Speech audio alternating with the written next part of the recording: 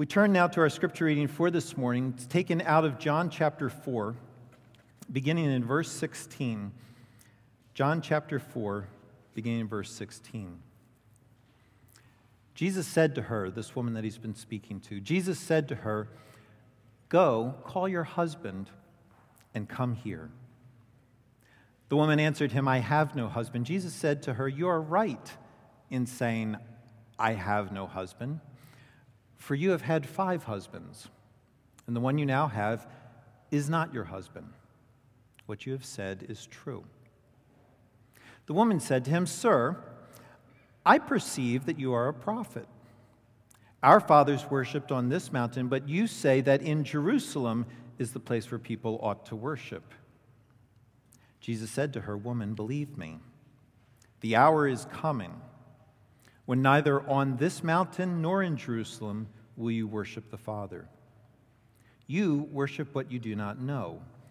We worship what we know, for salvation is from the Jews. But the hour is coming and is now here when the true worshipers will worship the Father in spirit and truth. For the Father is seeking such people to worship him. God is spirit, and those who worship him must worship in spirit and truth." This is the word of the Lord. I love how a lessons and carol service helps us step back and see the entire course of human history just laid out in one quick overview, starting way back from what went wrong with humanity to God's amazing response. In that very moment where everything is broken, he promises to fix what we broke. And then he keeps working throughout his history without any help from us to turn his promise into our reality. You can sum up the reason that moved Jesus from heaven to earth in a very tight shorthand. You can say that Jesus came to save his people from our sins. But when you see the broad sweep of history, you get a much better sense of what that means, of why it's necessary, and you get to see God's heart in a whole new light. That's been our goal during our Sunday morning teaching series this Advent, to see what does it really mean for Jesus to save us, and in the process to see his heart in doing that. We've been studying John chapter 4. It's an interaction that Jesus had with a Samaritan woman. And as you listen to her talk, you realize that when you scratch away just the surface differences between her life and ours, between her social location and ours, that we're really very similar at the level of what we trust in to give us a good life. Just like us, she finds safety in the identities that her society has constructed for her. The ones that tell her what she can and can't do, the ones that tell her who she can and can't do that with. She believes, like we do, that innovation, new technologies, are the ticket to a better life, and that they can even insulate you from all the things that you've done wrong and from the things that others have done wrong to you. We've seen that she puts a tremendous amount of hope and confidence in relationships, believing that the right relationship will finally bring her happiness and security on this earth. And we've been seeing that when you get to the core of what makes human beings tick, down to the level of our hearts, to what we trust in, we are far more alike than we are different. Even if we're separated by 2,000 years of time and by thousands of miles of geography and by completely different cultures. Sadly, what we've also been seeing is that none of those things work for her. Instead, she is what? She's socially isolated. She's cut off from others. She is personally a little prickly, defensive. She's filled with shame. And she has run through so many relationships, she doesn't even bother now going to the altar. She doesn't think that this current relationship is going to give her any more lasting hope than the last 5. And in that sense, what this woman trusts in, what she looks to save her from the ugliness and the sorrow of living in a broken world, it never lives up to what it promises. And so what she really needs is to be saved from all the things that she's tried to rely on to save her. And that's why Jesus is still there at the well. It's why he keeps leaning into her life. It's why he refuses to go away, even when she insults him, even when she tries to change the subject on him. He's there because he came to save. And you realize that as you watch him, he didn't come to save people in the abstract, but he came to save individuals. He came to save her. But to do that, there's one more thing that he needs to save her from. That's what we see in today. That's religion. Or as the discussion comes up between them, it's the wrong kind of worship. Now, the word worship there is used 10 times today in that little section that we read. It's a word that is used, however, in two very different ways, and it's used to point to two very different things. So to see what Jesus needs to save her from today, we're going to focus on three things this morning. First, why talking about worship in a modern world is still necessary. Why worship matters to modern people. Second, that what you worship matters. And third, that how you worship matters. We're going to look at why worship matters to modern people, that what you worship matters, and that how you worship matters. So first, if you live in the modern age, in the secular West, you realize that more and more people don't have real positive views about religion. The percentage of U.S. adults who claim to have no religious affiliation has been sharply rising over the last 3 decades. Now, that's true for all age groups, but it's even more so for those who are 30 years and under. Roughly 1/3 of young adults in the U.S. now claim to be a religious none. That's none spelled N-O-N-E, meaning that they have no religious affiliation, 1/3. And as the sociologist Stephen Bullivant has pointed out in his recent book, Nonverts, a large number of these people are like converts, but they've been moving from being part of a religion to having none at all. Trevin Wax, who among other things works at the Gospel Coalition, points out that many of these people have left not simply because they're asking, is religion true? Is Christianity true? And then decide, no, it's not really true, it's not really credible. They're not asking that simply, they're asking many times, is it good? Does the Christian faith produce good people who contribute to good societies, who in turn are then good to other people? And many people are deciding, no, it doesn't. Instead, within the faith, and this is easily cataloged, there's a history of oppression, history of mistreating women, of undeniable racism, of sexual abuse, of protecting the interests of the powerful, of promoting a moral vision that seems backward and unworkable, of hypocrisy, and so increasingly people are leaving the faith. Which means that when we come to a passage like this morning, it's reasonable for you and me to ask, is this relevant to us at all in the modern age? Especially as this conversation looks like it's just another tedious religious argument. Jesus was talking about the woman's life. He was getting super personal, talking about things that really matter, and the woman dodges him by bringing up religion. She hides behind religion. She raises a theological argument. Is this the right mountain to worship on, or is that one? And if you dig into the history here, you realize she's not really looking for an answer, because that had been an ongoing debate now that had been raging between the Jews and Samaritans for centuries, because of how we are impacted by our present social location as we live among nuns and nonverts, as we are sympathetic to the concerns that our friends raise, maybe even as we have those concerns ourselves. It's really easy to read this passage and think, this is exactly the kind of toxic stuff that just turns people off. Religious fights between religious insiders, this mountain or that mountain, it's unsolvable. Religious debates that have nothing to do with real life. Religion that is essentially used as an escape to dealing with real life. So why should you or I, or anyone for that matter, care about this religious-oriented discussion that took place 2,000 years ago? It's because this lady's question, despite her attempt to distract Jesus, has deep insight underneath it. Insight into the nature of humanity that spans times, places, ethnicities, worldviews. What's her insight? It's that everyone worships. That it's impossible not to worship something. That as a human being, there are certain things that you value and certain things that you don't value. And that among those things that you do value, you value them differently. There are things that you value most, there are things that you value less. And then what you most value, what's always rising to the top, always determines how you live your life. That what you value sets your goals in life. It tells you what you're living for. It tells you what is worth living for. It tells you how to go about getting what is worth living for. It defines what you think. It defines what you think about. It defines what you think is not worth thinking about.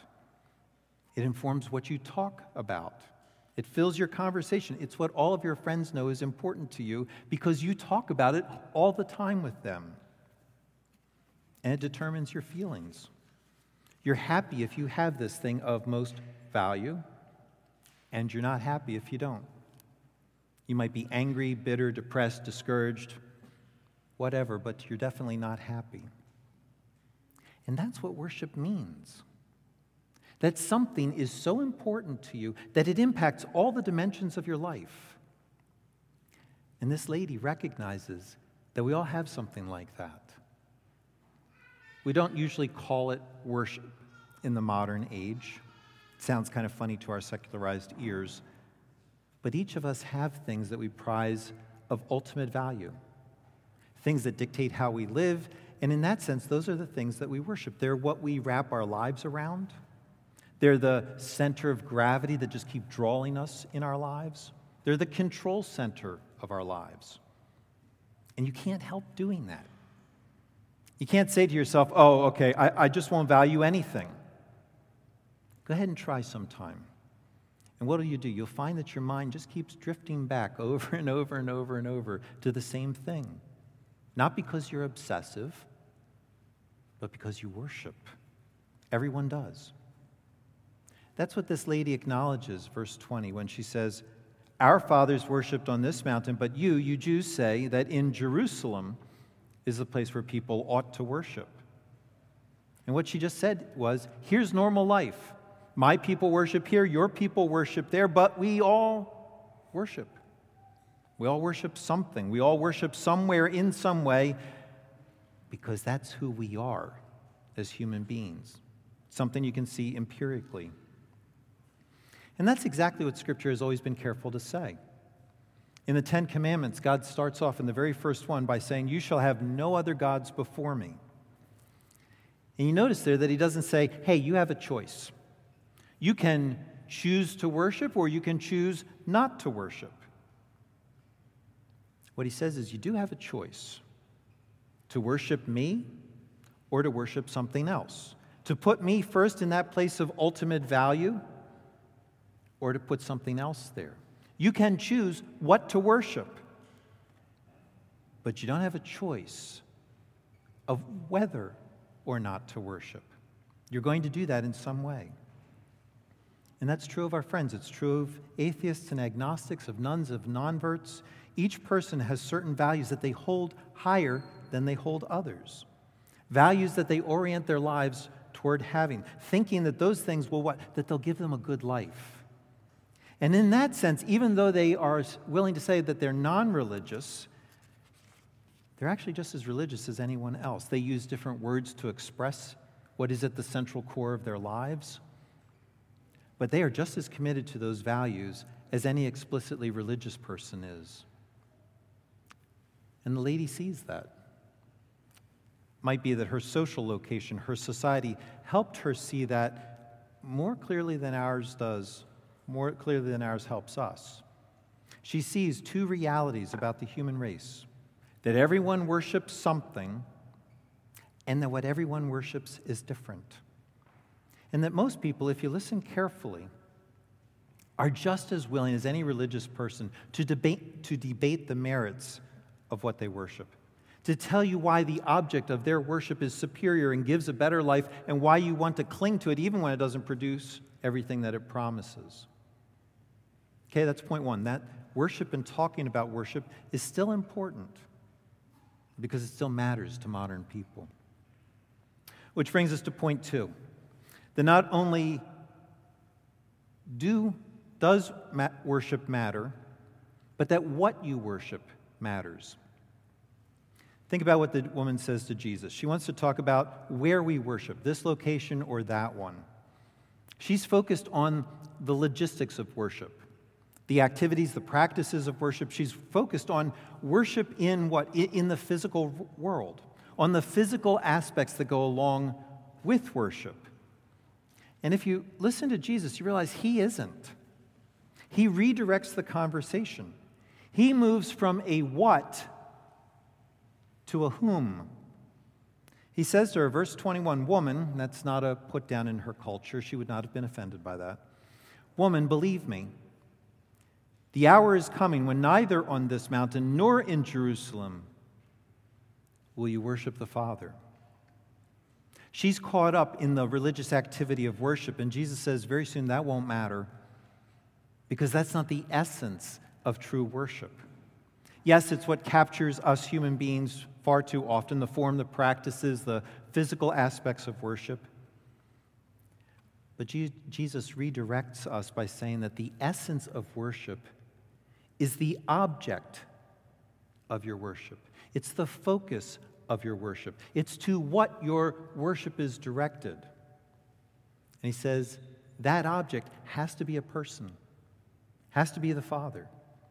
And he describes what this person is like, verse 24, that God is spirit, and those who worship him must worship him in spirit and truth. And what's he saying there? He's drawing a distinction between what the woman is focused on and what she really needs to be focused on. By saying that God is spirit, Jesus is saying he's not part of the created order. When you think about worship, your default setting is to think about physical things, places, activities. But true worship is not bound up in the physical world. It doesn't begin and end here. It can't then be consumed with physical kinds of things. Instead, real worship has to be directed toward that which is not part of the physical universe. It has to be directed to that which is spirit. And here's where you realize that Jesus and the woman both use the same word, worship, but they use it to express two very different activities that are grounded in two very different realities. One reality is defined by the physical creation. The other reality is above, it's outside of creation. And Jesus says that's where our worship has to go. He says that this Father, this Spirit, also has a stake in the outcome, that he is invested in what you worship. That verse 23, he is seeking such people. Who are these people? People, according to verse 22, who worship in spirit and truth. That the Father is seeking such people to what? To worship him. Jesus says that what you worship matters to God. That the Father is seeking people whose worship is not all wrapped up in the physical world, but that he's looking for people. He is seeking people who have a different focus. People whose worship focus is directed outside the created order to him. That's what God wants. Now, why? You ask, why should he care about what you worship? Obviously, he does. That's why he lays that out in the first commandment. But why? Why does what you worship matter to him? And why does he want people to worship him? Is he just needy? Likes the attention? Can't stand being left out? Why does God the Father seek people to worship him? It's because if you worship anything other than him, anything that he has made, anything that begins and ends in the created world, you will discover, just like this woman has already learned, that it will hurt you in the present moment as you worship it, and that it will ultimately desert you, regardless of how much of your life you give to it. Take anything you want as an example. Anything that people worship, good things, like achievements, pleasure, health and appearance, relationships, anything that God created for you to enjoy. if that thing becomes not what you enjoy, but what you live for, what you wrap your life around, if you take that good thing and raise it to an ultimate thing, it will always undermine your life. If achievement is your highest goal, getting good grades in school, being successful in sports, advancing in your career, all good things in their place. But if they become what you have to have above all else, you'll learn that you can never enjoy anything you accomplish once you get it. Because now that you have this thing, now there's something else out there. There's some new thing that you're going to have to work hard in order to accomplish. There's the next test that you have to get a good grade on. There's the next sporting event that you have to perform well in. There's the next project or position at work, the next rung up the ladder. There's always something new to focus on. And that kind of focus means you'll never be able to rest in what you have, while at the same time, you're going to live in constant anxiety, wondering, am I going to be able to come through again? Wondering, who out there might beat me out this time because they're younger, smarter, stronger, more gifted, more driven. And even if you somehow manage throughout your entire life to always live at the top in every way, you realize one day it's all going to come to an end. Students, you'll graduate. And all those grades that you worked so hard for aren't going to matter to you or to anyone else. Your body will get older, and you won't be able to compete in sports at the same level that you once did. You will age out at work. You will have to retire. Make achievement and success the center of your world. It will hurt you now. It will drive you. It will make you anxious now. And if you live long enough, it'll abandon you. You'll have no future hope. You'll watch other people take your place. They will get the accomplishments and the positions and the recognition that you wanted for yourself. Or if pleasure is your highest value, not just a good thing in its place, but an ultimate thing. If enjoying yourself in whatever way is what you live for, you will grumble about anything that takes you away from it. You'll hate having to go to work, hate having to deal with people who interrupt you, hate having to fix things that break. You will hate having to spend time with your family. You'll hate most of life. And you'll discover there's always one more thing that you could experience, one more pleasure that you could have, one more food, one more activity, one more place to visit, which means that it will be hard to enjoy the thing that's right in front of you right now because you'll always be wondering, what else is out there that I could enjoy? You'll discover the law of diminishing returns, that the fifth bowl of ice cream is not as good as the first one. That regardless of how many shoes you own, you can still only wear one pair at a time. And maybe worst of all, regardless of how good something is, you'll start to realize it never lasts. The best meal ends. The most amazing dessert has one last forkful. The best concert has a finale. The best night out has a last call. The best game has a final second. Best night in bed only lasts so long.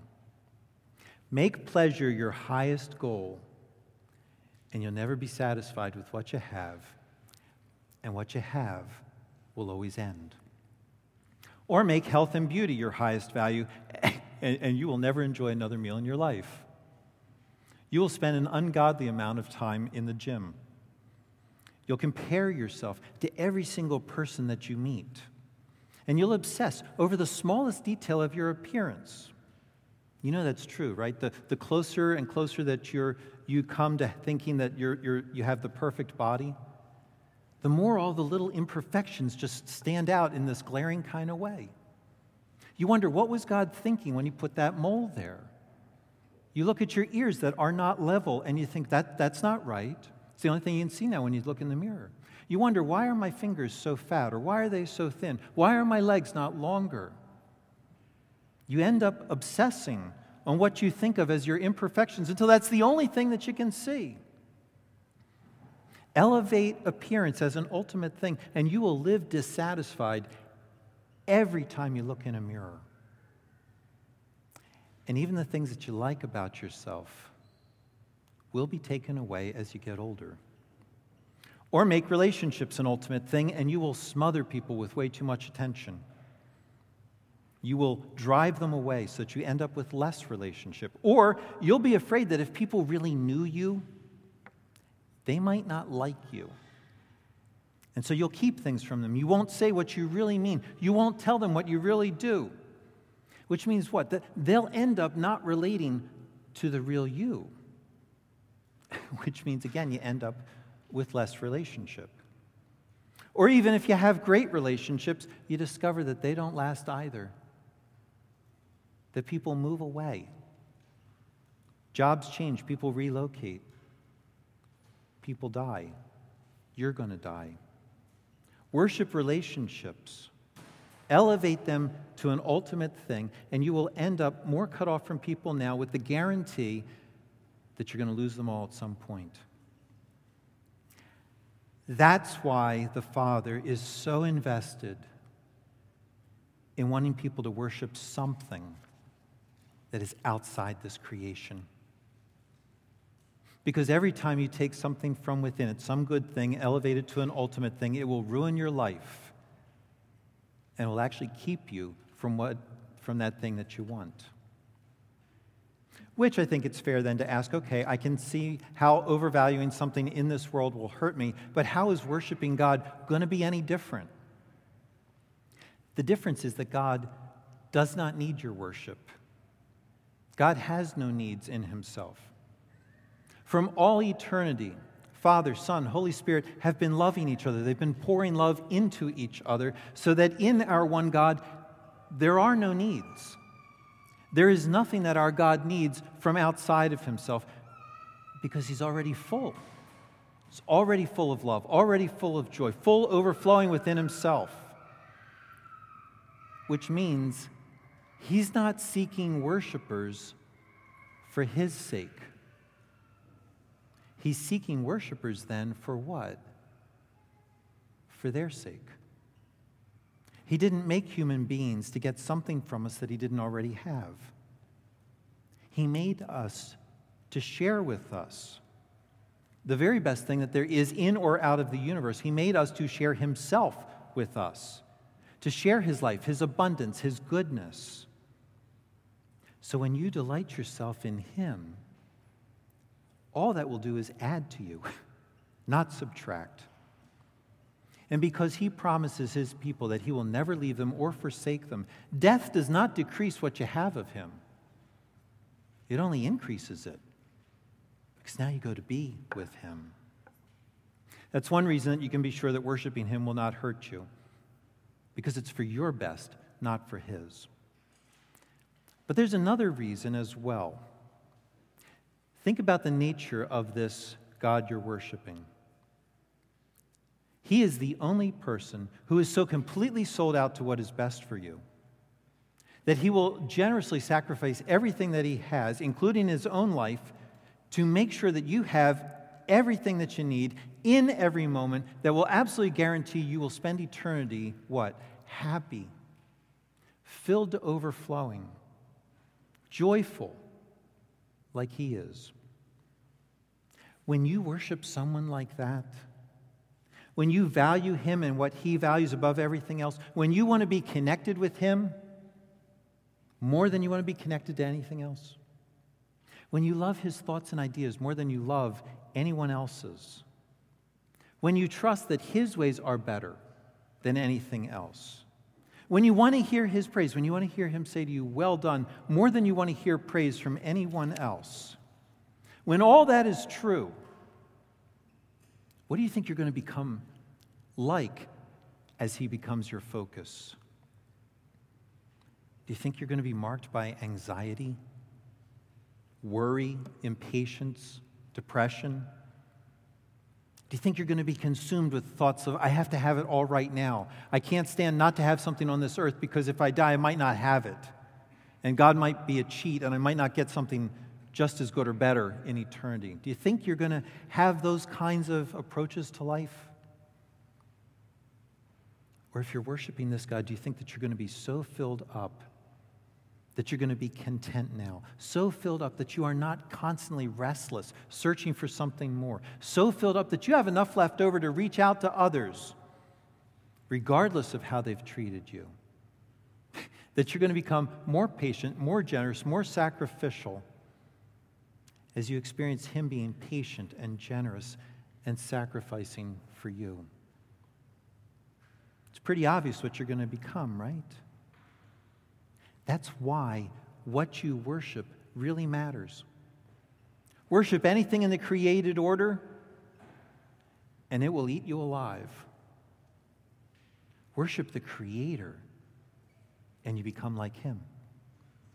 And you're going to have so much life in you that you're not going to know what to do with it all. Which brings us to point 3, because not only what you worship matters, but how you worship this God matters. Part of the problem with the woman is thinking, the way that she's thinking, is that she's caught up in the location of worship, with where humans should worship, with the practices that humans should engage in, which reveals another assumption on her part. The assumption is that what matters most in worship is what this looks like from the human angle.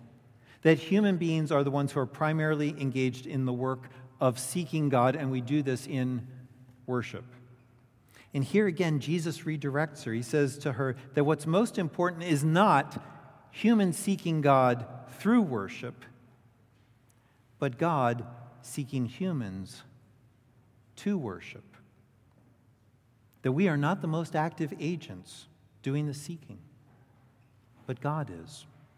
That we don't do the finding through our activities, but God does through His activities. If we miss that reality, then we will do with worship what we will do with anything else in creation. We'll become this very limited, creation-bound thing. We will worship God for what we can get out of Him, and we will turn worship into something that hurts us. We'll turn worship into religion. It's what the Pharisees did. They took the worship that God had laid out for them in Scripture, and they elevated it to this place that was actually above God. And it became more important to them, the way that we worship became more important to them than God, and it became a way for them to get to God. It became a way of saying, God, here is what I've done for you. Here are all the ways that I have worshiped you, and now, God, guess what? You owe me. I did what you told me to do. Now you come through. You are in my debt. In other words, they're still self-focused. They didn't value God above all things, but they valued God for what they thought they could get out of Him. Good life here, great one later. And their worship ruined them. You read the Pharisees, you realize they became arrogant, thought they were better than everyone else. They were miserable to be around. They added all these laws and rules that just absolutely crushed people. You listen to their interactions with Jesus. You hear their critical hearts. You hear how suspicious they were of Him. You hear how much they hated all the good things that He did, and you realize that their religion ruined them, just like it ruins people today. You ever hear someone say, I'm really mad at God. Look at all the things that I have done, how I served Him, how I served His people, and then just look at how my life turned out. This is what I get for worshiping and serving Him? What are they saying? They're saying, I did more for God than He did for me. He still owes me. And I'm angry because He's not coming through.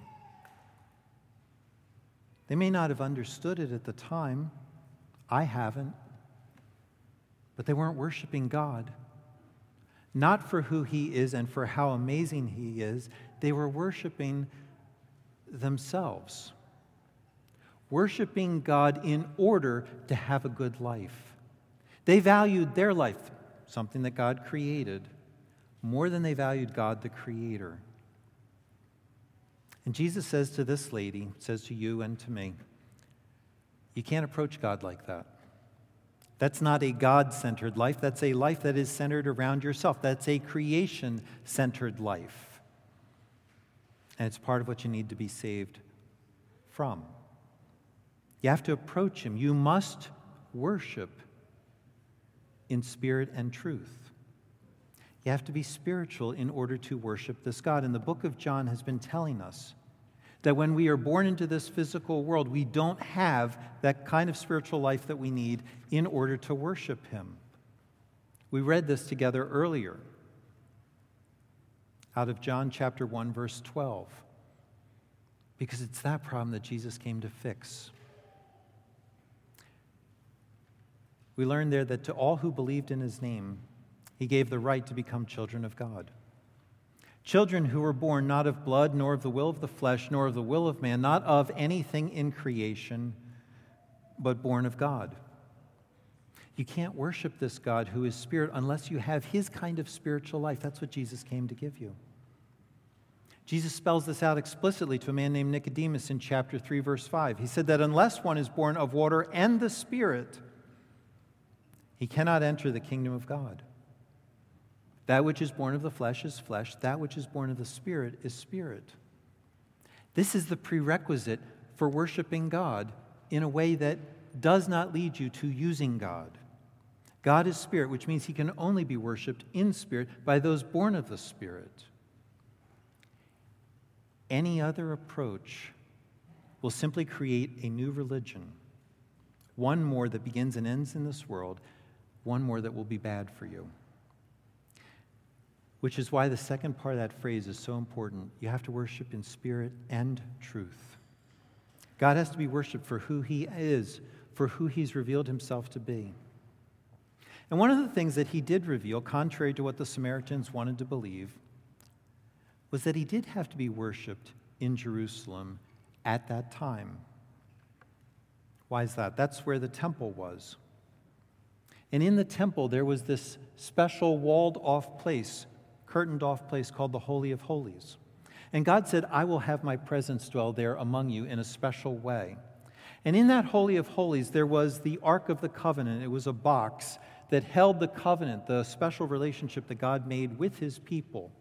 And on top of that box was a slab of gold. It was called the mercy seat. Once a year, on the Day of Atonement, one person was allowed to enter into the Holy of Holies. The high priest to sprinkle blood on the mercy seat, blood that would atone for the people's sin. That's why Jerusalem was so important, because it was there that God had promised, I will meet you over the mercy seat. And there I will accept sacrifice on your behalf. I will meet you and not destroy you. For all the times when you've worshiped something other than me, something that I made that I told you not to worship because I knew that it would hurt you. That was the truth about himself that God had revealed to his people. So why would Jesus say to this woman, the hour is coming when neither on this mountain nor in Jerusalem will you worship the Father? Why would Jerusalem no longer be necessary? It's because the hour is coming. It's a very important phrase in the book of John.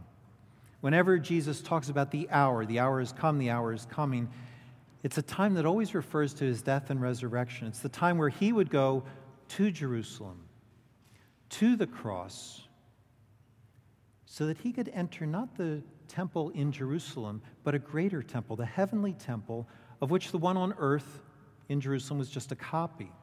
And he would go into that temple, into the full presence of God, and he would be two things at the same time. He would be both our great high priest, who would offer a sacrifice to atone for all of us, and he would be the sacrifice that he offered to God as a substitute for us. That's what Hebrews chapter 9, verse 11 tells us. That when Christ came as high priest of the good things that are now already here, he went through the greater and more perfect tabernacle that is not made with human hands. That is to say, is not a part of this creation. He did not enter by means of the blood of goats and calves, But he entered the most holy place once for all by his own blood, thus obtaining eternal redemption. He offered himself unblemished to God through the eternal Spirit to cleanse our consciences from acts that lead to death, so that we may serve the living God.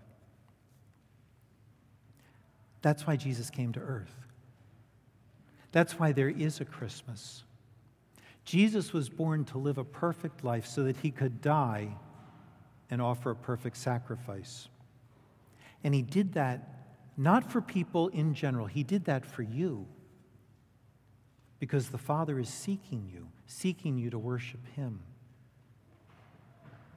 Do you think that having done all of that for you, that he has anything but your best interests at heart?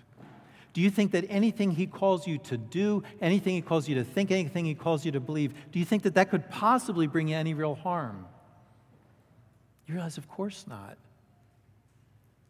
So this Christmas, let me urge you, give yourself to him like he gave himself to you.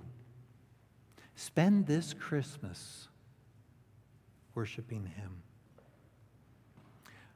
Lord Jesus,